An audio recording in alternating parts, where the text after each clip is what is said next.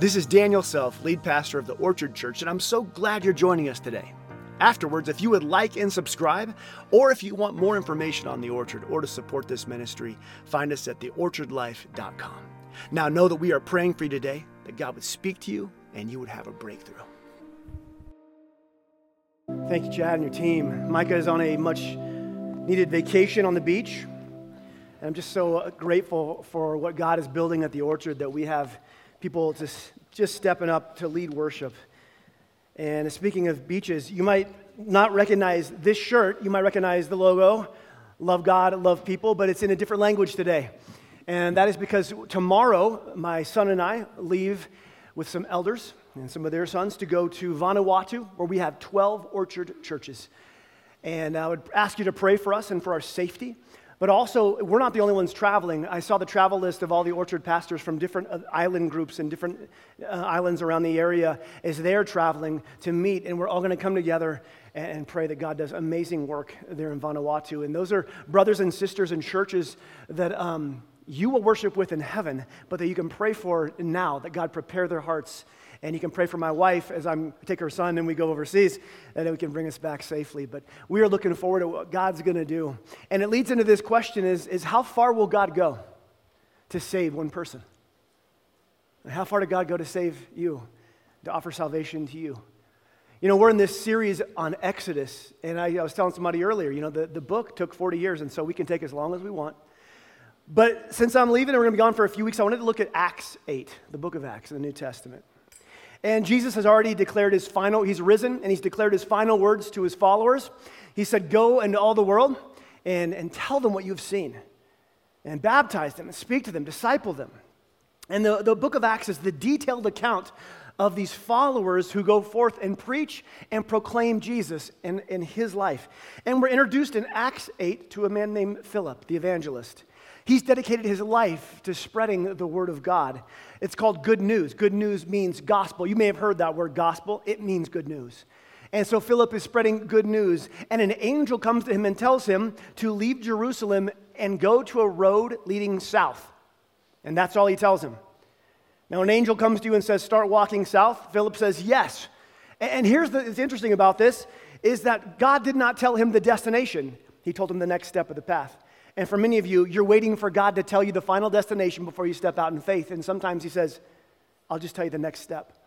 And so Philip follows that. He begins walking south. He's known as Philip the evangelist. He's a powerful and gifted disciple of Jesus, who the Spirit is on him, and God takes him out of the big city and sends him on this desert road. Why? Philip has no idea. And so as Philip keeps walking, in Acts 8:27, it says, so he started out and he came across the treasurer of Ethiopia, the person who's in charge of the entire treasury of the nation of Ethiopia, a eunuch of great authority under Queen Kandake, the queen of Ethiopia. The eunuch had gone to Jerusalem to worship. We learn a few things. I'm going to open this up. I always say, don't just read the Bible, put yourself in it. We have Philip on this desert road walking south, and he meets this gentleman who has a very interesting story already. He's from Ethiopia. He's a very important, very wealthy, a lot of power, a lot of authority. He's an official. He's in charge of the queen's treasury. And being in charge of her treasury meant that there were few people in all the nation who had the wealth he had and the power that he had as his disposal, his prestige, everything. The chariot he's in is not a Ben-Hur chariot. It has padding. It is the best. Luxury is as good as it gets back then. And so he's traveling to leaving Jerusalem on the same road that Philip is. Now, we know he's in this powerful position, but what's the price? What's the price of this position? It says he's a eunuch, which means he's been castrated. And we would read this and go, that is so barbaric. And in those ancient cultures, this was much more common than we would ever want to admit. See, young boys who showed exceptional promise in areas of administration and leadership and mathematics in certain cultures were taken by the king or queen's officials, and they were castrated, turned into eunuchs, and then schooled for jobs in the kingdom. And why was this happening? Why? And here's the belief, that a eunuch would be much less tempted in the ways of the flesh to rebel in any way. They could have no offspring, so there would be no dynasty behind them for a coup or rebel. The thought was they would be completely subservient to the king or the queen. It also was thought that they were more subdued, more agreeable, less dangerous. And so sadly, as a young boy, this young man, this official, had shown that he was exceptional in mathematics or administration. This had been recognized. His proficiency was reported to the officials, and at some point he was taken from his mom and dad. They had no say in it. He had no say in it. He was led away, and as a young kid, taken, and he was cut off from his family before him, and then cut off from having any family from him. He would have no descendants. His future that he would have chosen, taken from him, and then he was adopted and taken into the officials to be schooled. He must have felt absolutely helpless and violated and frightened as that young man, but from that traumatic moment, he had risen to be one of the most powerful people in the entire nation of Ethiopia. He had, his fortune was so vast, he could just take a month's journey and travel to Jerusalem. Why? It tells us. He wants to worship. He's in this chariot, this of luxury, and he's got guards and the food and everything else he could ever need or imagine, and he's traveling.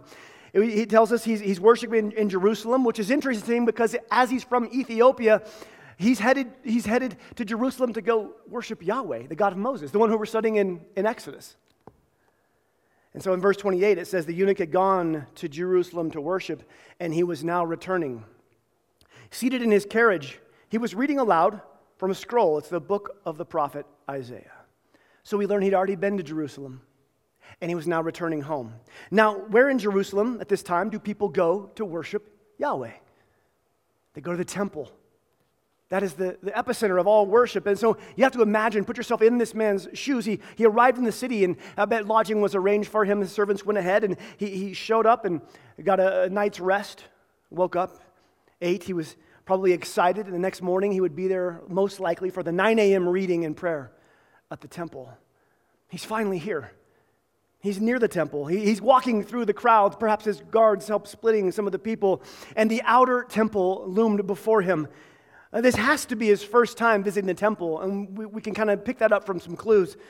But he's encountering the busyness and the people and the buzz that goes around the temple. All these people here to worship, and he's here as well to worship Yahweh. He was going to get a worship. He had somehow at some point in his life come to faith. And now the temple is split into different layers. In each layer you would go in the temple gates or walls. It was more holy, more exclusive for fewer and fewer people. And he would arrive at this first gate, the court of Gentiles, and he's a foreigner, but he identifies that he believes in Yahweh, and he's converted to Judaism, and he's here, he's made the journey to worship. And sadly, that is where his journey would end, right there, outside the temple. As the court officials and guards would talk to him and understand his condition, his life, his circumstances, they would have informed him that under no uncertain terms that eunuchs are forbidden to enter the temple. And you can imagine his heartbreak. I mean, he has traveled. He has sacrificed time, money, traveled all this way. He's come to believe in Yahweh, and he is here to worship Yahweh.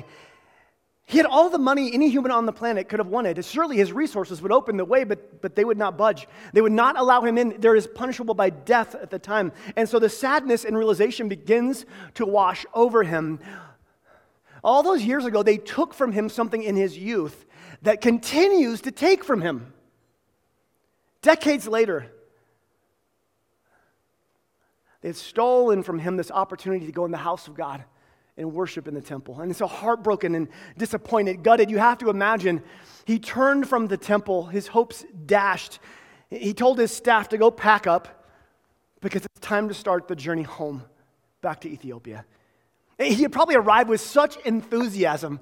He was finally going to get to worship, and he's leaving with what could have been a scroll he purchased there at the temple from the prophet Isaiah. And this is where Philip finds him, traveling back home, back to his homeland, sitting in his chariot, reading the prophet Isaiah. Verse 29, the Holy Spirit said to Philip, go over and walk beside the carriage. Now Philip hears the inner prompt of God speaking to him.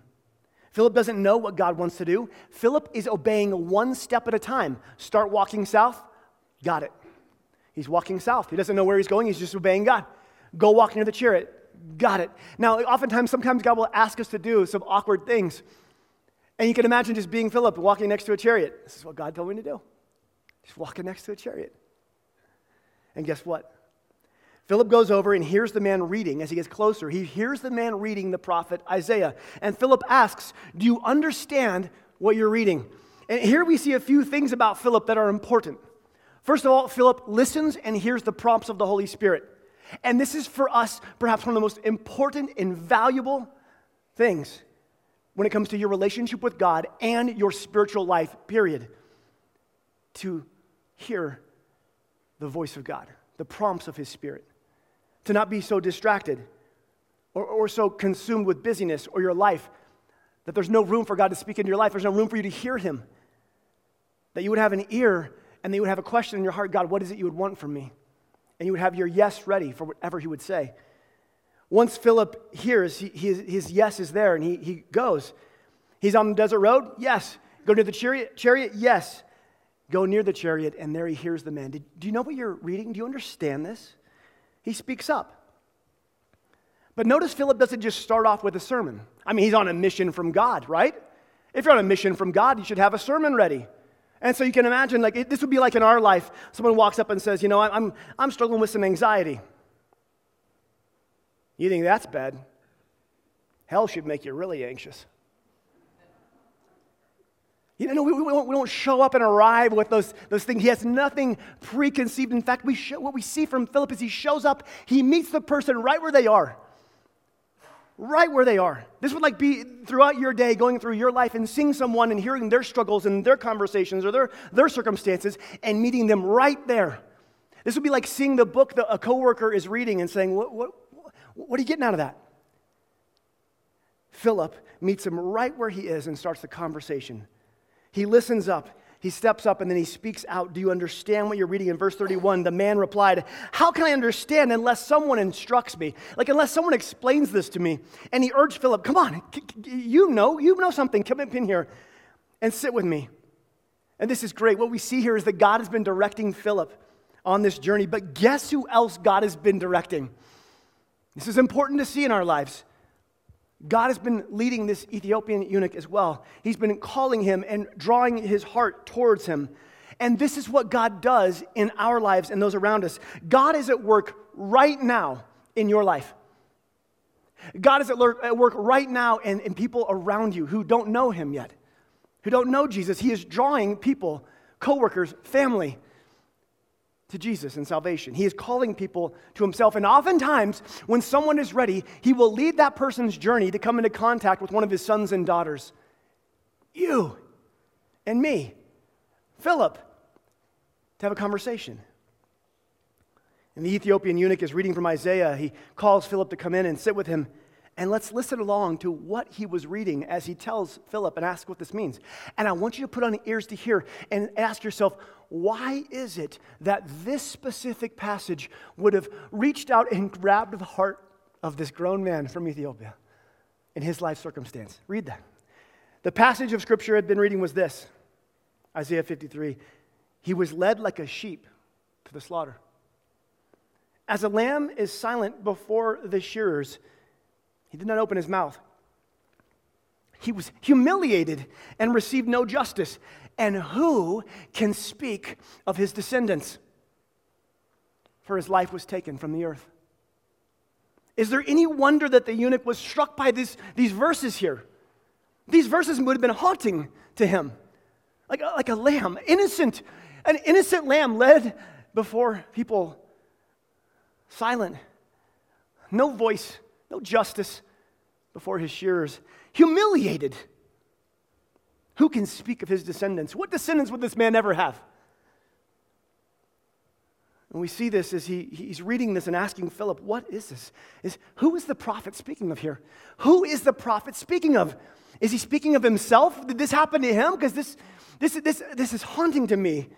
This is, it says the eunuch asked Philip, tell me, was the prophet talking about himself or someone else? In verse 35, so beginning with that same scripture, Philip told him the good news, the gospel of Jesus. Again, notice that Philip begins the very place where the man was in his life. He starts where the man is and then works towards Jesus. This is what we're meant to do. When someone is depressed, when someone is talking about their anxiety, we would instead say, oh, can I tell you? Because I've been there. And this may seem strange, but can I tell you what has helped me in my anxiety? But you start there. We love people, we listen to them, and we discuss where they are.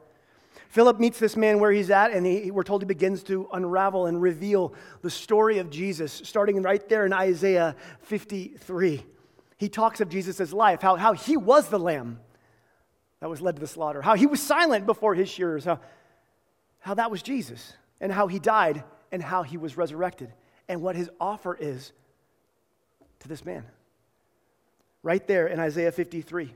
Now, the Spirit had been moving in this Ethiopian eunuch's life, drawing him, and this news of Jesus, when he's from the verses he had been reading, it must have been amazing to him. And who knows how long this conversation went on. We don't know what this conversation was like. We just know that Philip was speaking, and this man was listening, and there was probably some back and forth and some prayer. And in verse 36, something has been decided, because read this. As they rode along, they came to some water. They're passing by some water, and the eunuch said, Look, there's some water. And this next question, I want you to catch this. Why can't I be baptized? And you have to hear in there something that's big to him, because he's already been rejected. And you know when you've been rejected by God's people, you feel the rejection from God oftentimes. That's how people are wounded by the church. And he goes, why can't I? Why can't I be baptized? And in the next verse, Philip answers, he says, well, you can get baptized if you go to a 6-week class.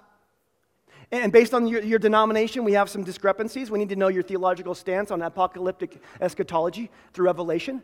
And once we get that straightened out, we would be happy to, if you declare for our denomination, start tithing, we would love to baptize you. We would love to. Also, it's kind of awkward. You're a eunuch. You have a past that is kind of messed up. It's different. And I don't know if our leadership will really like that. So we need to clean you up a little bit. We've got a lot of work to do. But if you will just walk with us through this, we would love to baptize you. Is that what happens? No. You see, this man asked what would keep him from being baptized. And Philip let him know that there was nothing. Verse 37, Philip says, you can if you believe with all your heart. And the eunuch replied, I believe that Jesus is the Son of God. He confesses Jesus with his lips. He has prayed to receive Jesus as his Savior. This is salvation. This is what God is calling us to. Like the Ethiopian, God is calling you to declare in your heart and with your mouth, Jesus, you died and rose again, and I place my faith in you. You are the Son of God. And in the New Testament, in the New Testament, there is one qualifier for baptism. It's faith in Jesus. Period. Not comma, nothing else. It's faith in Jesus. It often says they believed and then were baptized. And so the Ethiopian eunuch, he believes, this official, and in verse 38, he orders the carriage to stop. Stop everything. And they went down into the water, and Philip baptized him. He's in his street clothes. He's in his travel, his sweatpants. He was comfortable, right? He's in his travel clothes. He didn't expect this, but he goes down and Philip baptizes him right there. In church, this is following Jesus. We come to faith in Jesus, and guess what? Then we begin our spiritual life journey by identifying with him in baptism. Identifying with Jesus in baptism is the first step about his burial, that our old life is buried and been resurrected. Baptism is the external declaration of an internal decision.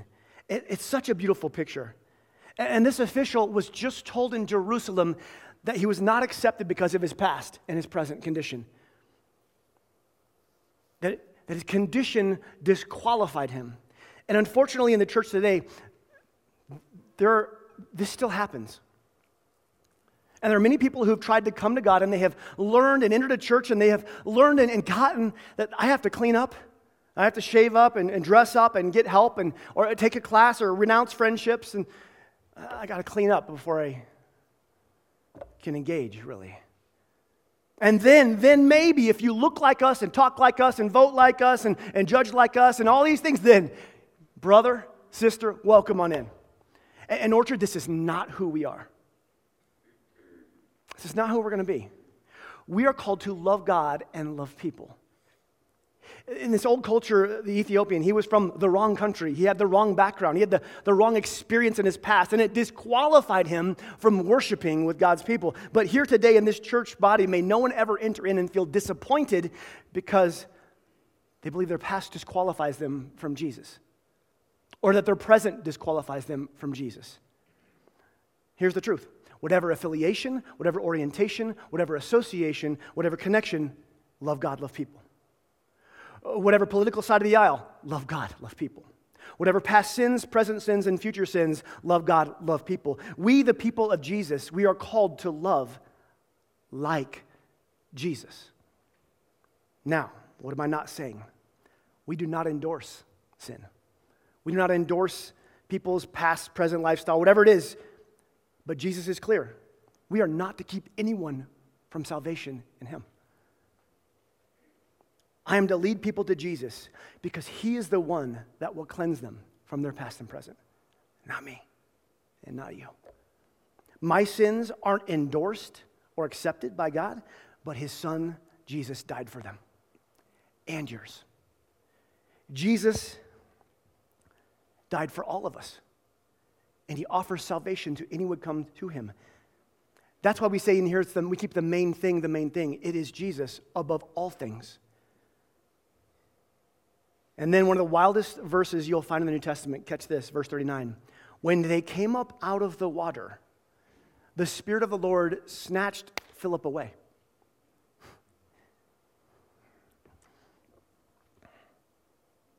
What? No, like really? What? Isn't that crazy? You got to imagine being this guy. You're in this chariot. This guy jumps in. He tells you all about Jesus. Your faith. You place your faith in Jesus. You see water. You get out. You get baptized. As you're coming up, the guy's gone.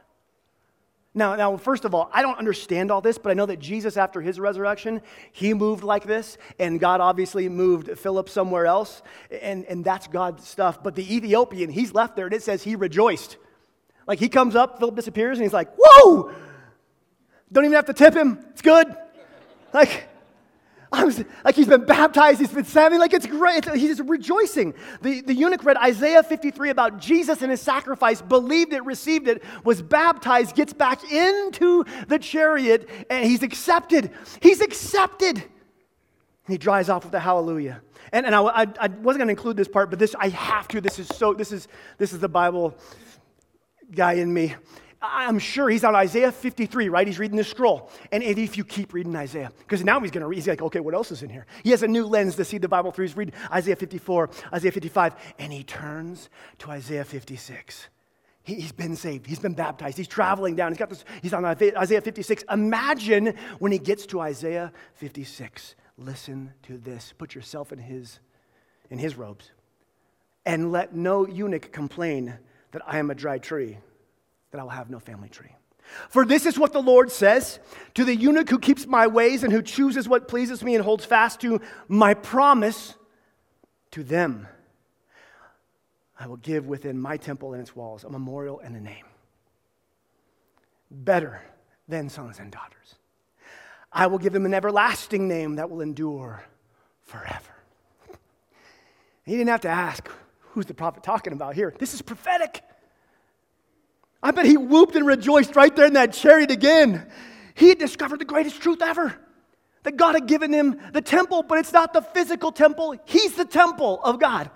He is now the temple of the Holy Spirit, his heart. And the prophecy says, I will give the eunuch a memorial and a name better than sons and daughters. Well, this is the memorial of baptism. The actual memorial of identifying with death with Jesus and rebirth. And then a name given better than sons and daughters, the name of Jesus. And a name by which this eunuch is now a son himself of the Most High God. And there in Isaiah 56 it says, I will give the eunuch an everlasting name that will endure forever. He endures in heaven to this day. You will worship with him. His name is written, he is in the book of life, and his story is in God's book, and we're preaching about it now. His legacy goes on, and here's the thing. this lineage of this man has lasted far beyond any children he would ever have. The prophecy fulfilled. And because of him, many have come to Christ. It's amazing, Isaiah 56, and how it just leaps off the page. And I just would have loved to have been there with him as he read that, the promise, the fulfilling of that. Now, what do we learn from this story today? Well, if you know Jesus as your Savior, for those of you who are like, I get it, I've received Jesus, I've settled that, and you are a follower, I just want to say, you are a Philip to someone. It's the first takeaway. Philip listened for God's Spirit. When he heard the prompt, he said yes, and he obeyed. He stepped up, he spoke up. God loves people far from him so much that he is calling people to himself, and he will bring them into contact with his sons and daughters for a divine moment, and you will be in on that moment because you're Philip. There are people that God wants to bring into contact with you so you can meet them where they are and speak Jesus into their life, that you will have the opportunity he had. And I know what you're saying, like, do you have any idea how awkward that is? Like, I hear you, Daniel. But do you know how awkward? Yeah, I do. Like walking up to a chariot and walking next to it, just seeing what God has next. I was in a coffee shop, and I was trying to work on a sermon. He doesn't know I'm busy. I'm working on a sermon, and God goes, I want you to go pray for that lady. I just felt it. I was like, what? This doesn't happen often, but you go pray for this woman who's at the coffee shop. I'm like, oh, I'm busy I'm working on a sermon about saying yes. I don't have time for that. Go pray with that woman. Like, do you know how awkward that is? Hey, here to pray for you. And I'm sitting there, I'm just feeling this burning. And she stands up and she starts walking. I'm like, oh no. And so I get up and I follow her and I cross Main Street. It's over in Carbondale. I run out of the bonfire and I cross Main Street. I meet her on the side of the road and I go, excuse me. And she was like, yeah, did I drop something? I go, no. I felt like I should pray for you. Is there anything going on in your life that I could pray for? And right there on Main Street, she just broke. You see, God had been working in her life the same way that he'd been working in the Ethiopian's life. And he asked me to go be a Philip. And Orchard, there was really awkward moment as I ran over saying, excuse me. Listen, on the other side of an awkward moment are sacred moments that God's asking you to step into. And oftentimes we say, give me the destination and make sure it's all okay, and then take away my anxiety, and then I'll step out in faith. And oftentimes he's like, just walk south and then go near the chariot. It's going to be really awkward. And on the other side of the awkward moment is a sacred moment I've been preparing. And church, you're going to need some courage and boldness to step out and do this. We can't let awkwardness stop us from the sacred. Because there are people that you live with, that you work with, that you recreate with, who need Jesus and who God is moving in their life. And he's positioned you as a Philip in their life to speak into them right where they are and illuminate Jesus. You never know the effect that your actions and words will have on somebody. And that's another point. Jesus is in charge of the results, not you. You just say yes. Step out and then let him deal with the results. And the results of this, when Philip talks to the Ethiopian and then leads him to Jesus and then baptizes him, the Ethiopian goes back home and tells everyone. The ancient historian Irenaeus talks about how this is the first Christian missionary to Ethiopia. And in his writings, this historian summarizes Acts 8 and says, this eunuch went back to the regions of Ethiopia to preach what he had himself believed. And later in history, the entire government and nation of Ethiopia converts to what? To Christianity, and is claimed to be the first nation following Jesus. And to this day remains a nation where majority of them are Christian, with 58 million professed believers. Talk about a legacy, a lineage that goes beyond sons and daughters. Talk about Isaiah 56 fulfilled. This man went back and he became a Philip to somebody else. And that's what happens. You go with the next person. And you never know what God's going to do through them. Because Philip obeyed and spoke up and stepped the awkward moment into a sacred moment and trusted God with the results. Orchard, you are a Philip. Somebody. You have the ears to hear spiritually and the courage to step out. Another thing that stands out is is God's love. That God loved this Ethiopian gentleman so much. He moved one of the most effective evangelists who was in the biggest city out on this desert road just to talk to him. He moved heaven and earth and time and people to meet with this man. And he moves heaven and earth still to bring people to Jesus. And he's going to move in your life to bring you into the story of other people. And if you're far from God, you need to know he's moving your story toward him. Because the one matters to God. You matter to God. Your coworkers matter to God. And if you are here today and you feel far from God, if you're here today and you've not resolved this decision about Jesus, you need to know that God loved you so much he moved heaven and earth and sent his son Jesus to die for you so that your sins would not define you any longer, but that his sacrifice would define you. And you can step into the story of this Ethiopian and be saved. He's been drawing you. He's been calling you. For some of you, you're listening to this, watching this, or you're here, and you're like, I don't know why I'm here. Might be why you're here.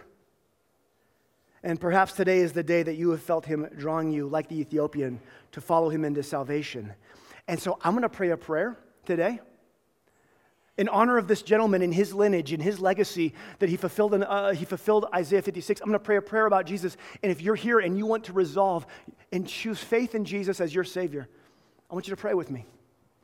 So, Orchard, let's pray. Say, Jesus, I need you. I know you died and rose again. You are the Son of God. Take my past. I give you my heart. Holy Spirit, fill me. In Jesus' name, amen. If you have prayed that prayer today, I want you to email me. It's in the bulletin. It's on the website. I have people email me from last week. I want to talk to you. I want to learn more about your story. And I want you to know that when it comes to awkward moments and sacred moments, we had a sacred moment last service because of what God wants to do next. And just like sacred moments, I'm going to step into it, but I will control no results, and there's no manipulation, there's no forcing. But our floors are wet because last service, we had 4 people who said, I will be baptized today. They didn't show up knowing they were getting baptized, but they did. And they got in there in their street clothes, and we have sweatpants and sweatshirts over there, and they went home in those. But here's the offer to you. I'm not going to manipulate this. I'm not going to force this. But if you have arrived today and you go, man, I want to be baptized. There's one qualifier. Do you believe in Jesus Christ as your Lord and Savior? There's no class. There's nothing else. Do you believe in Jesus as your Lord and Savior? And is this something you've been wanting to do? Have you not been baptized? Are you wanting to be baptized? This is for you.